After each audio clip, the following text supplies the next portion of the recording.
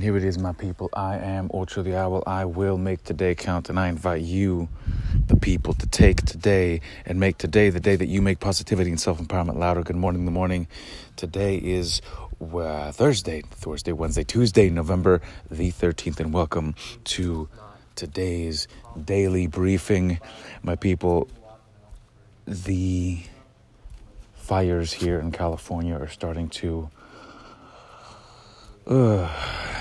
erupt out of control, my people. And there's going to be no quote today. I just wanted to make you guys aware that there is a lot of people that are being displaced here in California due to the enormous fires that are happening. And my people, all I ask is that you send your thoughts and prayers to everyone who's being fully affected by these fires. There's a lot of people being displaced.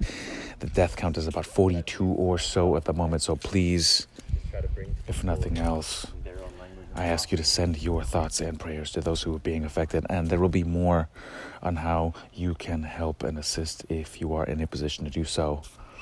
I thank you, and I thank you some more. And that has been today's daily briefing.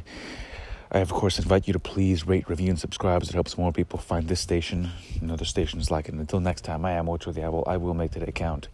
And together, let's increase the peace.